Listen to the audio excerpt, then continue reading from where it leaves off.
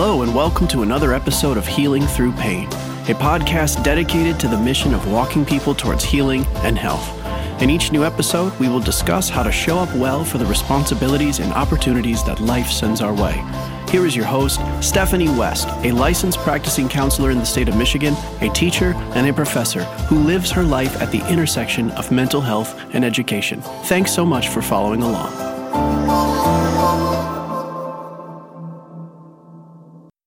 Hey, welcome back to a new episode. So glad you are willing to join. Just a reminder, if you do find this content valuable at all, it is so appreciated if you choose to share it with people. And I don't want to overstate things here, but I do have a flair for the drama on occasion. What I'm calling this episode is Accept This Challenge, It Will Be Life-Changing. Because this is going to talk about a posture that if you decided to engage it, if you pick up the baton that I'm outstretching today, I truthfully think it will change your life. I know it's changed my life. I know it changes the lives of clients with whom I walk, but it is something that is absolutely foundational. If you want to live an integrity life, if you want to live a meaningful life, if you want to live a life of connection with people, then it has to be about our character. And I guarantee you that your life will shift dramatically if you spend the next 6 months to a year working primarily on character development. And I can promise you several things. First, you will make incredible strides towards your true potential. And second, it will improve the quality of relationships that you have, not just with others and with the world around you, but also the relationship with yourself. So when we talk about development, we talk about an ongoing process.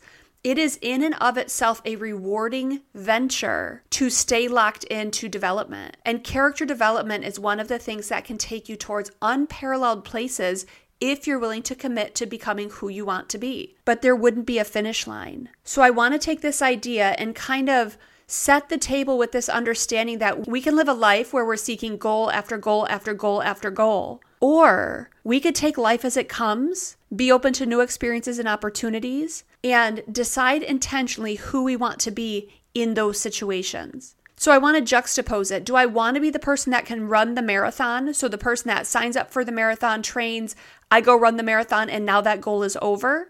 Or do I want to be the person who takes care of my body well? So I'm the person who's disciplined. I'm the person who intentionally seeks out wellness. I'm the person who lets my body recover and relax. And because I do that, I might be able to run marathons as a byproduct of it. But my motive is about treating my body well and cultivating my potential. It's a totally different life posture. One of them is about the short-term kind of pedal to the metal, nose to the grindstone, and often that leads to cycles of feast and famine, striving and burnout. Or do I want to be the person who tends to my body well so that I can reap the benefits of that cultivation? If it's always about the next thing, the next goal, the next promotion, the next run, the next vacation, if it's always about that, how are we going to be satisfied? Because the brain literally doesn't sit in that space and call it satisfaction. It gets discontented very quickly after we've reached a goal. And so what if it's less about goals and it's more about development? Character development matters because we don't know what each new season of life will entail. But we can develop who we are and take that with us into each new season. Because that's the mystery. We have no idea what's next. There's no way to prepare well for all of the things that could be coming our way. We can influence outcomes, but we get to control our behaviors to a large degree, and character development will determine how well we behave as each new thing shows up. I really appreciated it the other week. I was listening to a book from John Bevere, and he mentioned that one of the postures of living a life well is to always be sharpened. So if you're an axe, metaphorically speaking, and you let yourself go dull over time, and someone picks you up to use you in a new way, you're not going to be used for the very purpose you've been entrusted because you've let the blade go dull. I want to be a sharpened axe.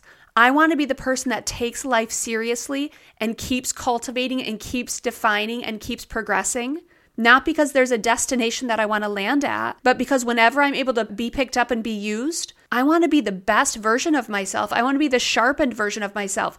Because it's hard to say what each new season will entail, but I want to be used well. So a big part of my sharpening is character development, because how we go about things matters so much. I was listening to the book this last week, Wild at Heart, And he asked the question, he said, do you think Jesus would be more like William Wallace or Mother Teresa? And a lot of us would assume, oh, well, he would be more like Mother Teresa. He was always kind, always compassionate. And that's not accurate at all. When things were being handled foolishly, Jesus was the first one to call it out. Jesus was the first one to set it straight. Jesus was the first one to invite people into doing better and being better. When he was around the religious elite who were leading people astray, he called it what it was. He spoke truth into that situation. And he sat with the broken, and he sat with the sick, and he sat with those who were struggling. So he had both that William Wallace piece and that Mother Teresa piece, and both of those are reverently speaking, of course. But all parts of his character were developed, and it didn't matter what context he walked into, he knew in advance who he was. He was the person who could sit with the broken and the sick and the lepers and the hungry,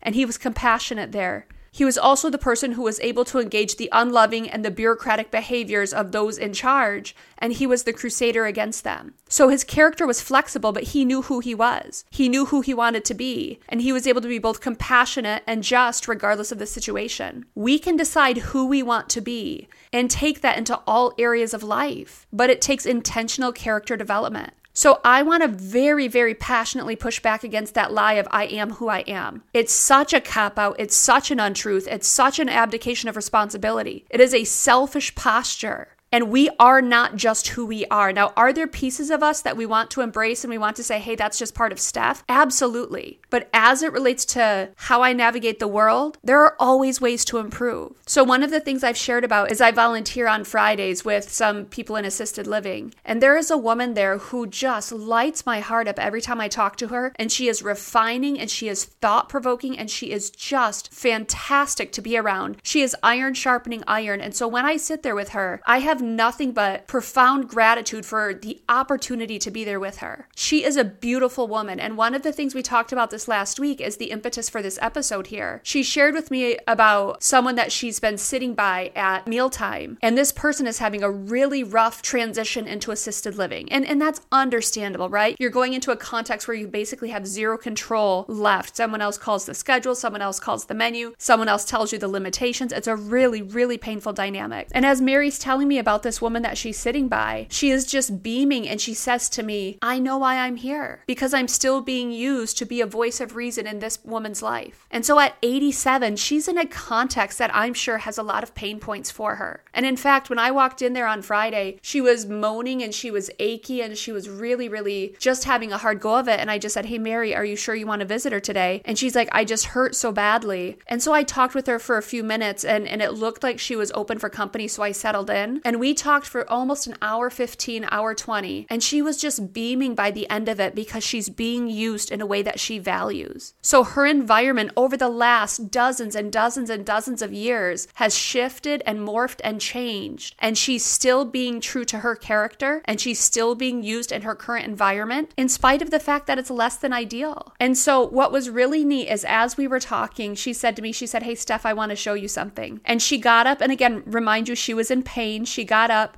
she walked over to her nightstand, grabbed her Bible, and she pulled out a list of 31 approaches to life that she has embraced. And I asked her if it was okay if I could take a picture of them, and I'm going to share some of them with you. And honestly, as I go through this woman has actively lived this out even in the short time I've known her. And I know that over the last decades and decades and decades, she has put so much beauty into the world around her because of these postures, because of this developed character. So number 1 on her list says compliment 3 people every day. That's an action that she has committed to. So she goes out into the world regardless of her circumstances and she compliments 3 people every day. Now, I'm sure there are days she might forget, but it's a life posture that she has adopted. The second one, it's very sweet. Something I probably wouldn't even personally think of. It says, buy whatever kids are selling in their front yard. Don't leave it open to, do I want to support them? Do I not want to support them? No, you stop, you support them. That's a life posture she's committed to. How many smiles must be on kids' faces in the greater Grand Rapids area because of her stated life choice there? Another one, she says, never give up on anybody. Miracles can happen. That's a mental posture. That's not even action. That's keeping her thoughts captive,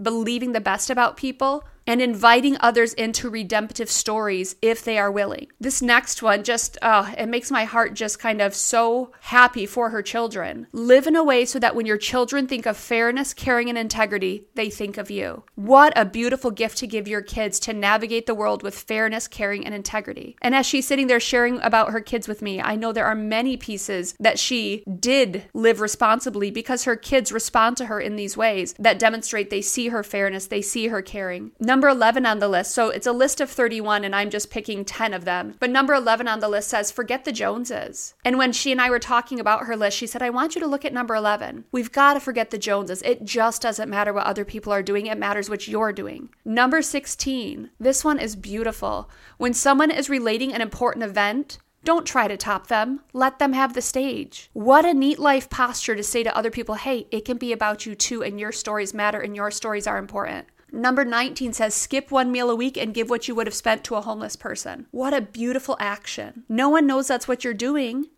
But behind the scenes, that's what she's doing because that's a value she's decided on that she's choosing to live out. Now, 25 and 26, I'm going to present these two in tandem. Commit yourself to constant improvement and seek out the good in other people. So to me, these are two sides of the same coin. Don't settle for yourself, but give grace to others. Continue refining, continue cultivating. Don't settle, but don't hold other people to that. Seek out the good that's already there. Number 27 on the list is so cool. She says, cut out complimentary newspaper articles of people that you know and send it to them with a note of congratulations. What a neat thing, a quick 2-minute activity to spread joy to other people. And the last one that I'm choosing to share, it's number 29 on her list. She says, don't say you don't have enough time. You have exactly the same number of hours per day as Helen Keller, Louis Pasteur, Michelangelo, Mother Teresa, Thomas Jefferson, and Albert Einstein. What a neat thing to think through. You have the same amount of time as all of the greats that have come before you. If you want to use that well, you have a choice to do that. If you want to squander it, if I want to squander it, that's a choice too. But we can't say we didn't have the same time other people did. And one of the last things she shared with me is remember that winners do what other people's refuse to do. If you want to be a winner, you're going to have to live it out differently than a lot of other people. But what a payoff. 2022 shifted so much in my personal story, and I'm so thankful that in 2022, Mary also came into my story. This story becomes about character development. It's about behaviors and input and about unearthing our core. So Mary did that years ago. She's in her late 80s and she's still living it out. So let's say my trajectory year for year might match hers. That means doing the work now in my mid-30s, I could be putting positive influences into the world for the next 5 decades. I could be spreading the character I want to be most true. Think about that, friends. If we took 6 months to a year of restructuring our values, our thoughts, our behaviors, what an incredible payoff that could be. Not just for me living in within my values, but inviting others into that posture and overhauling my relationships going forward for the next decades if all goes well. So I've started my list and I've shared that with you, honesty, generosity, and patience. But after this conversation with Mary, I'm going to intentionally expand my list. And I'm going to write down even more specific expectations of myself as I walk forward into 2023. And I want to encourage you to do that too. I promise you, if you spend the next 6 months to a year working primarily on character development, several great things will happen. Number 1, you will make great strides toward your potential. And number 2, you will improve your quality of relationships with others, with the world around you, and with yourself. What an exciting invitation. Thanks so much for taking the time to listen. Please share this content with friends and family. Feel free to connect with Stephanie at healingthroughpain21@gmail.com. Until next time, be well.